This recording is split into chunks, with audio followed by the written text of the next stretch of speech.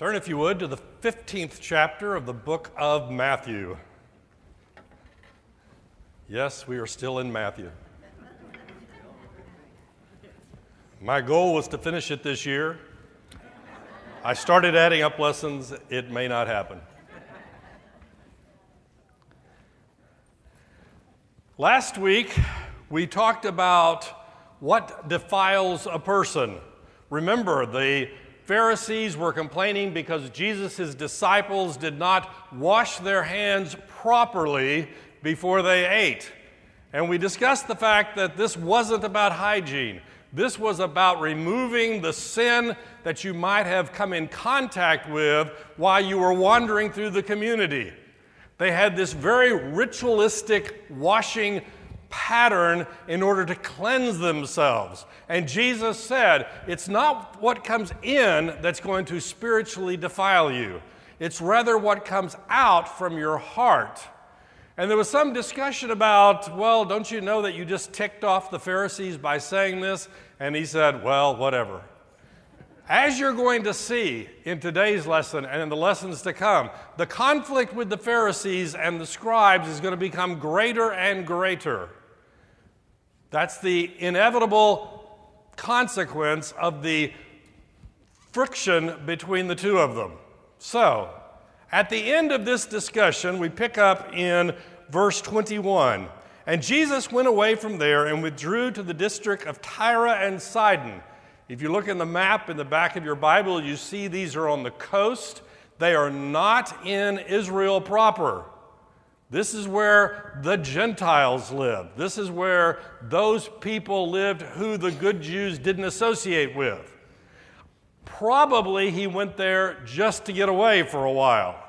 You're in the Jewish area and you're being bombarded by the scribes and the Pharisees, as we'll see in just a moment, and he had to get away. So he goes away to a Gentile community. And behold, a Canaanite woman from that region came out and was crying, "Have mercy on me, O Lord, Son of David. My daughter is severely oppressed by a demon." Now, what did she know about Jesus? This is a Canaanite. This is not a Jewish person. These are the people that the Jews did not associate with. She comes to Jesus and she says, "Lord, have mercy on me." She has no claim at all to Jesus. All she wants to ask for is mercy. That's the only thing. What is her need? Her daughter is demon-possessed. I don't know what she had heard. I don't know what had followed Jesus as he went into this area. I don't know, but she knew enough. She knew enough to know that this man could help her. And it was a great challenge on her part to go talk to a Jewish man about helping her with her need. So she comes and she says, "Help me, have mercy on me." But he did not answer her a word, and his disciples came and begged him, saying, "Send her away, for she is crying out after us." Now, what we're going to see here, at first glance, looks rather cruel. This woman comes up to Jesus, and he ignores her. He is just going to ignore her, and then he's going to insult her on his way to, as you know, doing what she wants him to do. Why did he do that? Why did he just ignore her? I mean, Jesus continually responded to people who came to him with needs. The centurion comes and he addresses his need. People come with illnesses, blindness, this, that, the other, and he addresses their needs, yet this Canaanite woman comes and he ignores her. It seems at first glance to be rather cruel, but he's going to test her faith. There are scriptures that teach us that God will test our faith to prove that it is strong. Jesus is going to test her faith, so he doesn't pay any attention to her. She's over here talking, he's sitting here looking at his disciples. And his disciples say, make her go away. Now, it is interesting to me. My first thought would have been what they want him to do is just tell her to go. Leave. I'm tired of listening to you. I'm not going to do it. Go away. But there are a lot of commentaries who believe that the disciples really wanted Jesus to do the miracle so she'd go away. Now, their motivation isn't that good. Their motivation is just to keep things quiet. I've told you in here before, raising all my kids, there were times when I didn't care if they were in the room killing each other as long as they were quiet about it, as long as they didn't interrupt me. And that's what the disciples are saying. Do something. Either run her off or do what she asks so that she'll leave us alone. What does Jesus say? He answered, I was sent only to the lost sheep of the house of Israel. Was he? We know that he came to save all of us. We are the Gentile community, by the way, right? Most of us. We are the Gentile community. So what does it say? I only came for the lost sheep of Israel. Well, if you remember back several chapters, when Jesus told his disciples, he sent them out into the community, go to the nation of Israel. Don't go to the Gentiles, go to the nation of Israel. Tell them about the kingdom, work the miracles to demonstrate that you are an authentic prophet preaching the gospel. That's your mission. It is very clear in the Gospels, and when we get to the book of Romans, it's very clear that the message was first to the nation of Israel and then to the wider community. What we're going to see in today's lesson is the wider community. But he tells her, or he tells the disciples. We're not really clear who's listening to these words. The disciples say, get rid of her, and he says, but I'm not here. I'm here for the lost tribe of Israel. But she came and knelt before him, saying, Lord, help me. And he answered, it is not right to take the children's bread and throw it to the dogs. Wow. I do not recommend that you or I try this as a teaching technique. I just don't. But Jesus understands her heart. He understands the condition. He understands what's going on. And he says, it is not right for me to take what belongs to the children, the descendants of Abraham, and give it to dogs. Now, I just learned this week, this is kind of interesting, it was not uncommon for the Jewish community to refer to the Gentile community as dogs. At the time, dogs would have been wild animals. They are just vicious creatures out there. I remember some friends of ours in this church adopted a young lady from Africa. And as long as I knew the young lady, she was terrified of dogs. Because in her community, dogs were not pets. Dogs were wild animals that chewed things up. This word, though, right here, that is translated dog, is actually a different word than is normally translated dog. This word right here is actually the word for puppy. Little dog. This is not the vicious one. So while he is using the Jewish terms of the Gentiles are dogs, he is softening it and he's saying, why should I give it to the little puppy? Why should I help you? Once again, he is testing her faith. She said, yes, Lord. Yet even the dogs eat the crumbs that fall from their master's table. Even the dogs get something to eat. Even they get something out of the meal. Then Jesus answered her, and here is the answer. O woman, great is your faith. Why was he doing this? To demonstrate to who? To demonstrate the strength of her faith. What I find fascinating is in just a moment, when we're in the next chapter, he's going to chastise the disciples because of their little faith.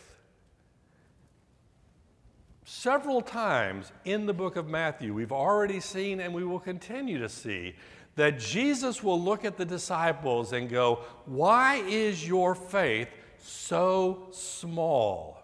Yet, when the Roman centurion comes to Jesus, the pagan, Jesus says, "I have not seen faith this great in all of Israel." This is a Canaanite woman. I mean, we could have long discussions about racial profiling. This woman was outside of Jesus' sphere of interest if he's a good Jewish man. And he looks at her and he says, "Woman, you have great faith." What are we going to see in the life of Jesus? What we're going to see is Jesus is looking for faith, whether it's in the Jewish community or the Gentile community. He is looking for faith wherever he can find it. And he looks at the woman and he says, "You have great faith. Be it done for you as you desire." And her daughter was healed instantly. What do we learn from this? First off, we don't learn a teaching technique. Jesus can get away with this. You and I probably can't get away with insulting someone on our way to helping them. Why? Because we don't understand the heart like Jesus does. Now, there may be times, I have done this in classes before, where somebody says something and I say, "Well, why do you think that?" And I kind of say it in this, when I'm teaching my worldview class to high schoolers, I'll kind of go, "Why do you believe something like that?" And I'll argue with them, but I don't ever insult anyone. So we don't learn that. But what we do learn is that life is going to test our faith. But persistence, being persistent in our faith, my tongue is stuck. Being persistent in our faith helps us move the heart of God to accomplish what we desire. We see this in a number of parables in the Scripture. Remember, the judge doesn't want to give the woman any justice, and what does she do? She annoys him to death, and he finally gives up. Now, God is not an unrighteous judge, but Jesus and God love persistent faith. And that's what they were looking for, and that's what he found. The other lesson was for the disciples. The disciples saw that here, in this Canaanite woman, there was faith that was pleasing to God. What does that mean? You would be surprised where you might find faith if you just went looking for it. So, Jesus went on from there and walked beside the Sea of Galilee, and he went up on the mountain and sat down, and great crowds came to him, bringing with him the lame, the blind, the crippled, the mute, and many others, and they put them at his feet, and he healed them, so that the crowd wondered when they saw the mute speaking, the crippled healthy, the lame walking, and the blind seeing, and they glorified the God of Israel. Now, we've seen lots of healing, so we're not going to spend a whole lot of time talking about the healing. But notice what it says at the very end. They glorified God because of the healing. As we go into the world, and we ought to go into the world, to do good deeds, to do acts of righteousness, what were we told in the Sermon on the Mount? Do your acts of righteousness so that people will see God and glorify Him. If we're doing things to glorify ourselves, we are not imitating Jesus. What he did to bring glory to God. So, moving on to the next section.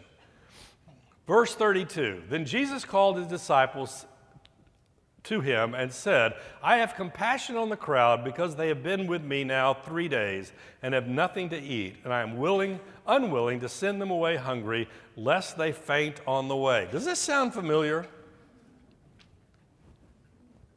A chapter ago, he was out in the boondocks after John the Baptist had been executed. He had gone to get away.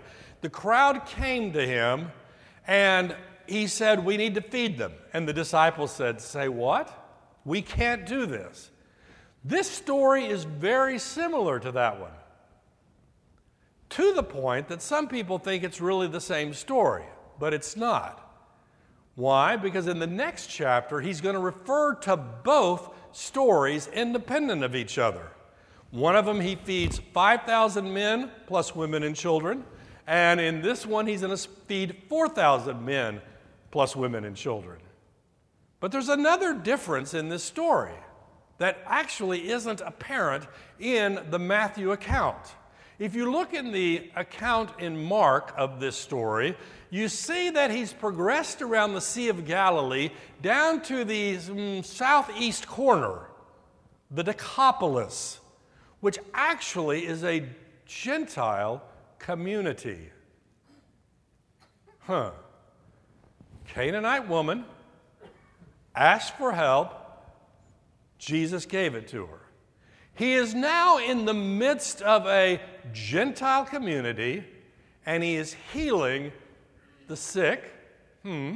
He's causing the mute to be able to speak. He's looking at the cripple. He's dealing with the problems, and the Gentiles are hungry. And Jesus turns to his disciples and said, feed them. Now, you've got to think about that for a moment. Good Jews didn't eat with good, bad, whatever Gentiles. They just didn't do that. And here Jesus is telling his disciples, feed them. Take care of the needs of these Gentile people.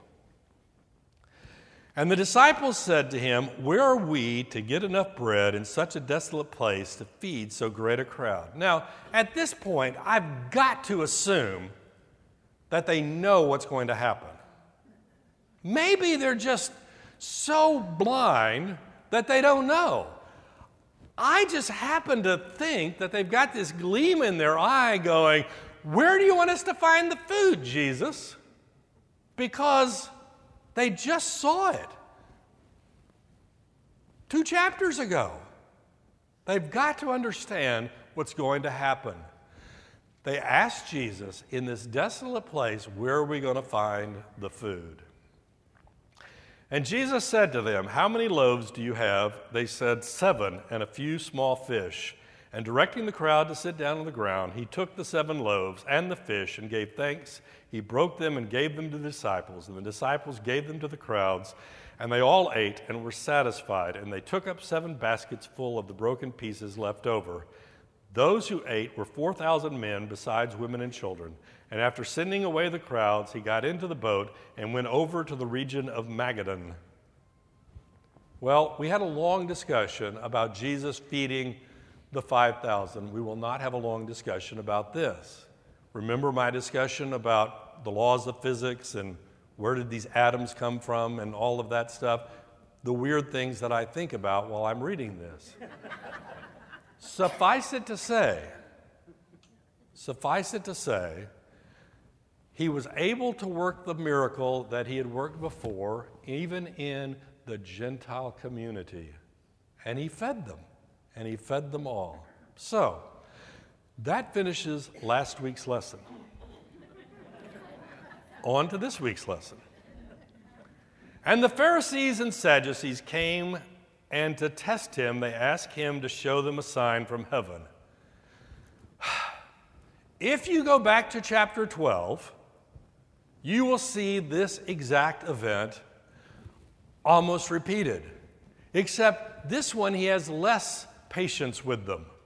They come to him and they say, "Show us a sign." Now it is interesting, just at the beginning, the Pharisees and the Sadducees come to him. They want to test him. The Pharisees and the Sadducees hated each other. They really did. The Sadducees were the educated elite of the community. They may or may not have believed in the supernatural world.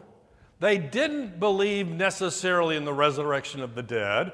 They were very nebulous about their religious beliefs, but they were the guys in charge religiously. The Pharisees were the holiness movement, okay? We're going to have a detailed set of rules. This is what you're going to do. This is what you're not going to do. If you don't wash your hands properly before you eat, you're going to be in trouble. We know all about the Pharisees. These two groups hated each other. If you remember, over later when Paul is being accused of crimes against humanity, he pits these two groups against each other. He's a good Pharisee, or he was until he met Jesus. And he starts talking about the resurrection of the dead because he knows that the Pharisees and the Sadducees will fight to the death over this. But collectively, they knew that Jesus was a problem. I don't care if you're a Pharisee and Jesus is ignoring your rules, or you're a Sadducee and you're worried that Jesus is going to bring the Romans down on you and you're going to lose your position of power. Collectively, they know Jesus is the bad guy. So, the enemy is my friend, or something like that. So for a moment, they're going to work together. And they come and they ask for a sign. Why did they do this? Did they want to believe? Jesus, I am this close to believing in what you're saying. All I need is one more sign.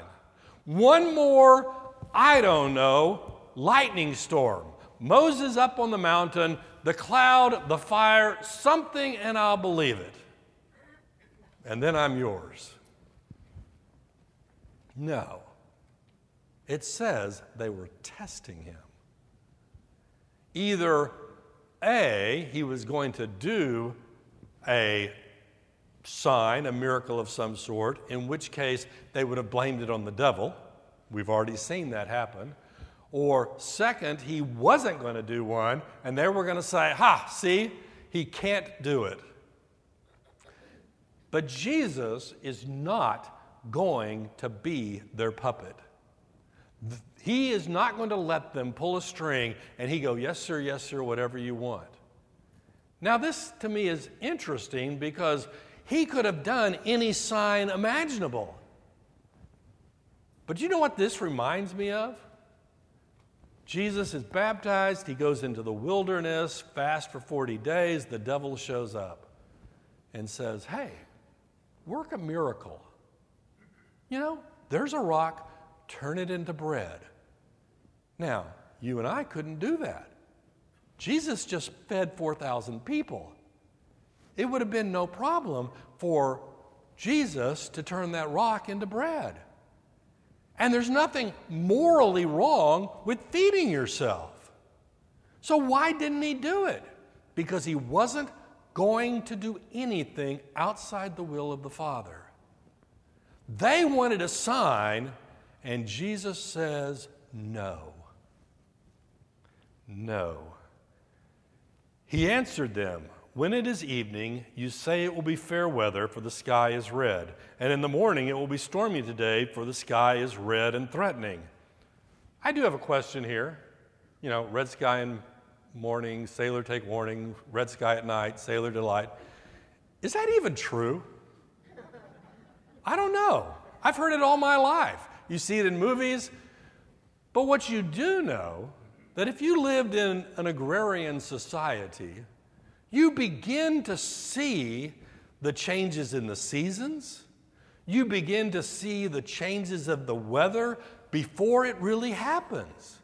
You learn to be able to understand the environment in which you live.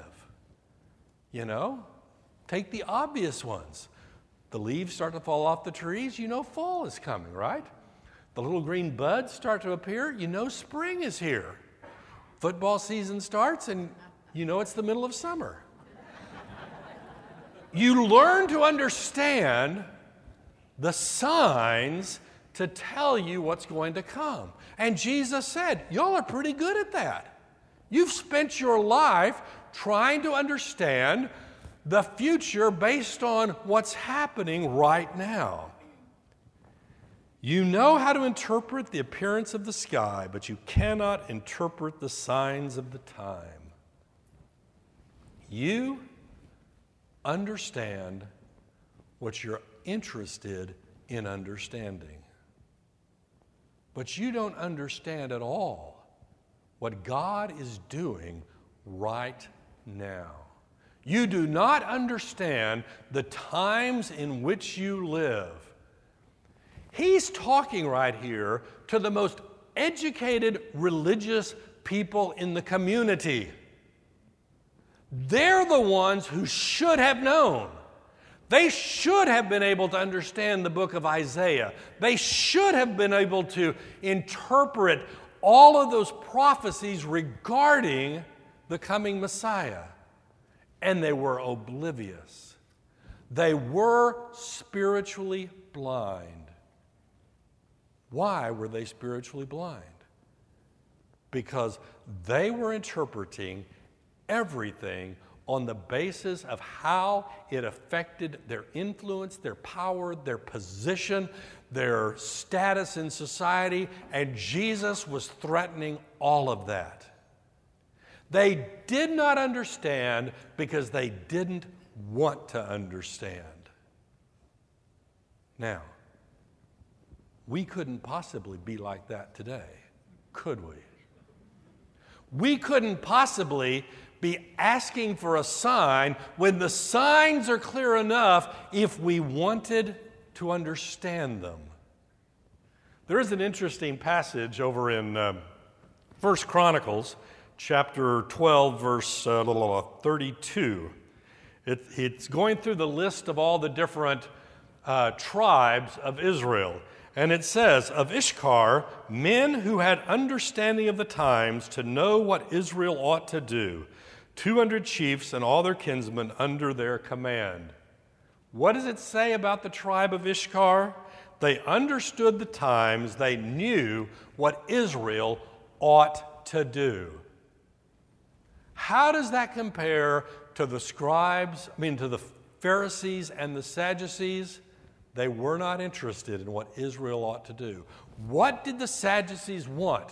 They wanted to get along with the Romans because they were the ones in charge.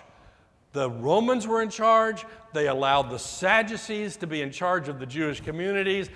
Anything that threatened that, it's got to be. What did the Pharisees want? They wanted to feel that they were righteous because they kept their list. If I keep my list, I'm righteous. What does Jesus say? It's the condition of your heart. They're threatening. They did not understand because they didn't want to understand. An evil and adulterous generation seeks a sign, but no sign will be given to it except the sign of Jonah. So he left them and departed. An evil and adulterous generation. What does evil mean? Well, the easiest answer is what it doesn't mean. Evil would be the opposite of righteous. What is righteousness? Right standing before God, doing what God would have them to do. Here you have the Pharisees who are spending their lives doing what they interpret God as wanting them to do. And Jesus is saying, you're just whitewashed tombs. You are evil. You are not right before God. Evil and adulterous. Now that's interesting because my first thought is, of all the sins that you wanted to point at, why did you point at adultery? Is he accusing them of having improper sexual relations with people with whom they are not married? I'm sure some of them probably were, but no, that's not what he's talking about. Go back to the prophets in the Old Testament And what is the image? The image is God, the husband, and the covenant people, Israel, as the bride, and the covenant people, Israel, are going chasing after other gods, other women. They are an adulterous generation.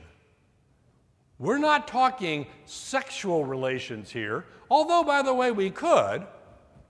What we're talking about are people chasing after other gods. And you go, wait a minute.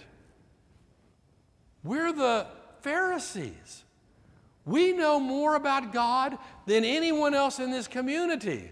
And you're accusing us of chasing after? Yes, that's exactly what he's doing. What are the gods they're chasing? Themselves? Their own way of doing things? Their power? Their influence? Their position in society? It's a good thing we would never do this. Or would we? Well, they were chasing Baal. We wouldn't do that, though, would we? Oh, no. We wouldn't sacrifice. No, we wouldn't do that. We read the scriptures. Go back to read the entire Old Testament. Do that this afternoon. God brought the nation of Israel out of bondage in Egypt. And what did he do? Miraculous sign, miraculous sign, miraculous sign, miraculous sign, miraculous sign, ad nauseum. And what did the people do? Golden calf, complain, murmur, complain, chase after pagan gods. Guess what? And women. We won't go there. Guess what? God can do all the signs that he is capable of doing. And guess what? He can do any sign that he wants. But there is no indication in the scripture that signs will change the human heart. What changes the human heart is the grace of God moving in our lives. And Jesus looks at them and says, you want another sign? I'm not going to give it to you. I'm going to give you one sign, and that is the sign of Jonah. This is elaborated on in chapter 12. If you remember, we talked about it there. Jesus said, Jonah was in the belly of the well for 3 days. The Son of Man, me, I'm going to be in the belly of the earth for 3 days, and then I'm going to come out. He's talking about the resurrection. This is one of those statements in Scripture that at the time was kind of like, what do you think he meant by that? On this side of the resurrection, it's very clear what he meant by that. That was going to be the final sign that he was going to give to the nation of Israel. He tells them, I'm not going to mess with any more signs. So he left them and departed. When the disciples reached the other side, they had forgotten to bring any bread. Jesus said to them, watch out and beware of the leaven of the Pharisees and the Sadducees. And they began discussing it among themselves, saying, we brought no bread. You know, there's a few conversations in the Bible that I just think are as funny as they could possibly be, because they're just so stupid. One of my favorites has always been when Joseph's brothers show up in Egypt. I've told you this before, right? And they're talking among themselves, and they're worried, since they don't know who Joseph is, all they know is he's the number 2 guy to Pharaoh. They're worried that he's going to steal their donkeys. Joseph is the number 2 guy in Egypt, and they're worried he's going to steal their donkeys. Jesus makes a comment about the Pharisees and leaven. And the disciples go, it's because we didn't bring any bread. He's ticked off at us because we didn't bring any bread. You know, they just ended up with 7 baskets full left over. And they get in the boat and they forget to bring the basket. And they're going, shoot, what are we going to do for dinner? Think about this for a moment. This guy just fed 4,000 men plus women and children on nothing. And they're worried. Oh, we forgot to bring the bread. He's going to be mad at us. More about that in just a second. But what did he really tell them? Beware the leaven of the Pharisees and the Sadducees.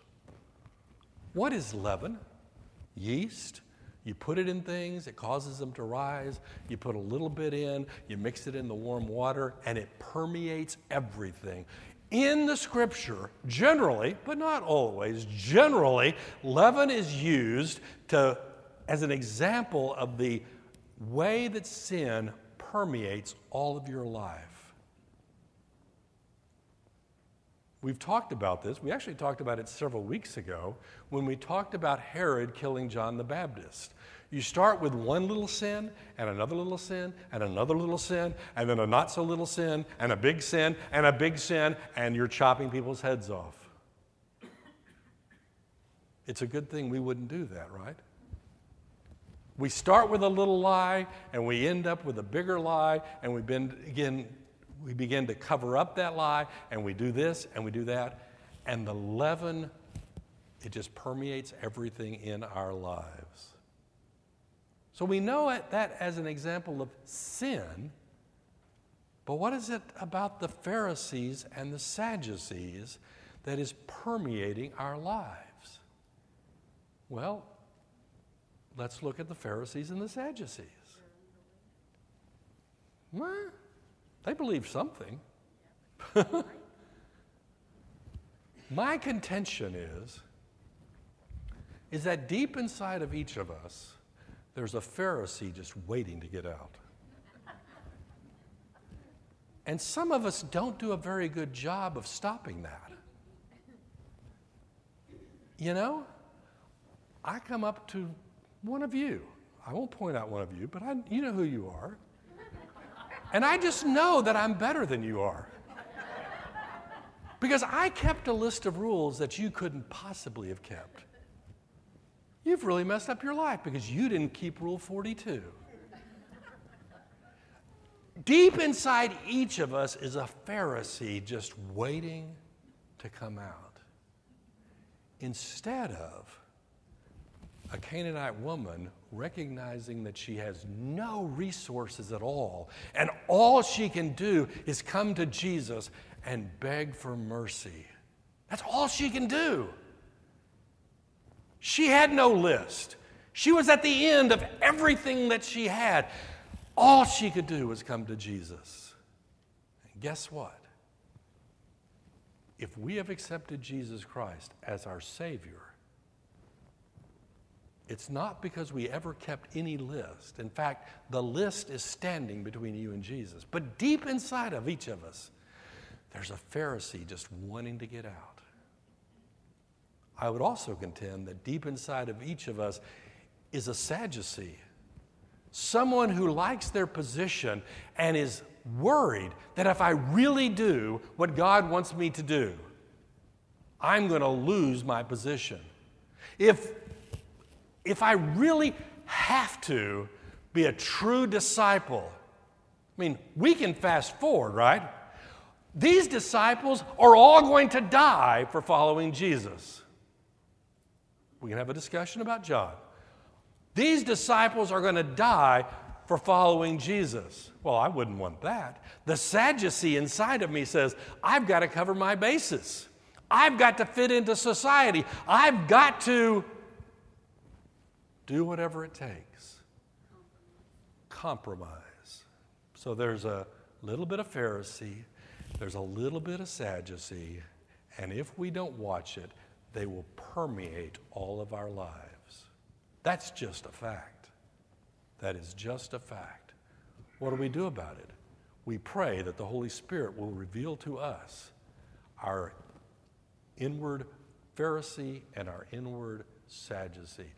That's what he was warning them about. What are they worried about? We don't have any bread. Jesus, aware of this, said, "O you of little faith." Canaanite woman, great faith, large faith. Disciples, O ye of little faith. Now it is interesting. Jesus has revealed truth to the disciples, and they should have had more faith, but they didn't. O ye of little faith, why are you discussing among yourselves the fact that you have no bread? Why are you worried about that? Do you not yet perceive? Do you not remember the 5 loaves for the 5,000 and how many baskets you gathered? Or the 7 loaves for the 4,000 and how many baskets you gathered? How is it that you fail to understand that I do not speak about bread? Beware of the leaven of the Pharisees and the Sadducees. What is it that we're worried about? What's for lunch? Maybe not you. Maybe not right now, but you're thinking about it. What's for lunch? What's for dinner? We have our minds focused on earthly things. Or maybe you don't. Maybe it's just me who worries what we're having for lunch. But I know, because I'm going to cook it. How is it that you fail to understand?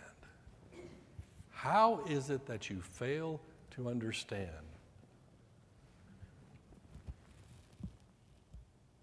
5,000 people, men plus women and children. 4,000 men plus women and children. Miraculous feeding. And you don't think that God can take care of your needs for food. That's what he's telling them. Don't you understand? I can feed you anytime I want to. But that's not what is important. What is important is that you not become like the Pharisees and you not become like the Sadducees. Then they understood that he did not tell them to beware of the leaven of bread, but of the teaching of the Pharisees and the Sadducees. They finally got it. The light bulb went off. He's not talking about bread. And he said, yes. Next week, we're moving into one of the most important passages in the entire book. So we're not going to start it. We're just going to stop right here. What is the lesson of all of this? Jesus is already beginning to demonstrate to the disciples that there's going to be a blessing to the Gentile community. We saw this in the Old Testament. We saw the promise to Abraham, through your seed, all the world is going to be blessed. But a good Jewish man would not have believed that. But he's beginning to teach them. See this Canaanite woman? I met her need. See all these sick people in the Gentile community? I met their need. See their physical needs? I met those needs. See these Jewish religious leaders? Don't be like them. Now, we need to make sure we understand. We're not talking about Jewish religious leaders. We are talking about them. At this historical point in time, we're talking about a group that were the Pharisees and the Sadducees. But what we're talking about are us today. Jesus is looking to us and saying, beware of this kind of teaching. We could write books about the teachings of today's Pharisees and today's Sadducees. What does he tell us? Don't go down that path. That path does not demonstrate faith. What it demonstrates is a lack of understanding of what is going on in the world right now. So, what is going on in the world right now? In the biblical time, the Messiah has come, and the religious leaders don't even see it. What is happening in the world today? The Messiah has come, and we need to recognize him. Let's close in prayer.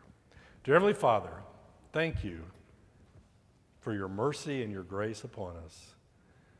Thank you that you did reach out to the Gentile community so that we too could be members of your body. For it's in Jesus' name we pray. Amen.